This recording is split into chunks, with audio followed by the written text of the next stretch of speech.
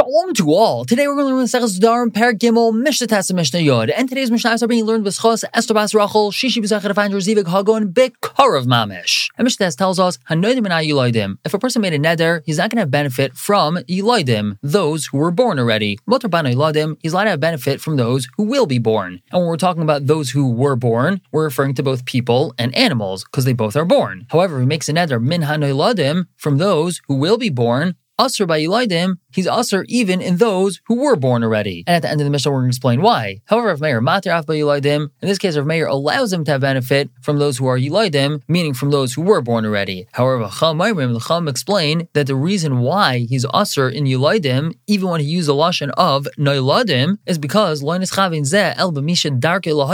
whole kavanah, his whole intent was to Asr himself from those who it's normal for them to give birth. So when he said the word Noyladim, he didn't mean those who will be born, as opposed to those who were born already. He just meant to answer himself from the group who do give birth. Whether they gave birth already or whether they will give birth, he's usher from all of them. And therefore he's usher to have benefit from all animals and people who were born and who will be born. However, he is mutter to have benefit from both birds and fish, because neither of them give birth, they hatch. Moving on to Mishnah Yod, Hanoidim Mishav say Shabbos, someone who makes a neder from those who keep Shabbos, Asr b'Yisrael v'Asr b'Kusim, he's not allowed to benefit from Yidden and also from Kusim. Now we know that the Kusim were the group of people that's on Cherev moved into Eretz Yisrael when he did a whole shift of different populations, and they ended up becoming Gerim because they were being attacked by lions, but then afterwards they started falling off their observance of Yiddishkeit, and we see throughout Mishnah and Gemara there's a discussion if they're really considered Yidden or not, and how much we could trust them. However, since they do keep Shabbos, they're included in this fellow's neder, and he's not allowed to have benefit from them. And furthermore, if the fellow makes a neder that he's not going to have benefit from those who eat garlic, and this is referring to eating garlic Friday night, it was Takanas Ezra that a person should eat garlic Friday night, so Asr b'Yisrael Asr b'Kusim. He's not allowed to benefit from Yidden and from Kusim, because Kusim keep to this, they eat garlic Friday night. However, if he makes a neder me'oili Yerushalayim, from those that go up to Yerushalayim, and this is referring to people who are oil regal by the Shalosh Regalim, Asr b'Yisrael u'mutar b'Kusim. He's not allowed to benefit from Yidden, but he is allowed to benefit from Kusim, because even though Kusim are commanded that they have to be oil regal because they were Magayer and they became Yidden, they don't keep to it. Bottom line is they're not oil regal, so therefore they're not included in his neder, and he's allowed to have benefit from them. We're going to stop here for the day and pick up tomorrow with Mishnah Yud Aleph and Perek Daled Mishnah Aleph. For now, everyone should have a wonderful day.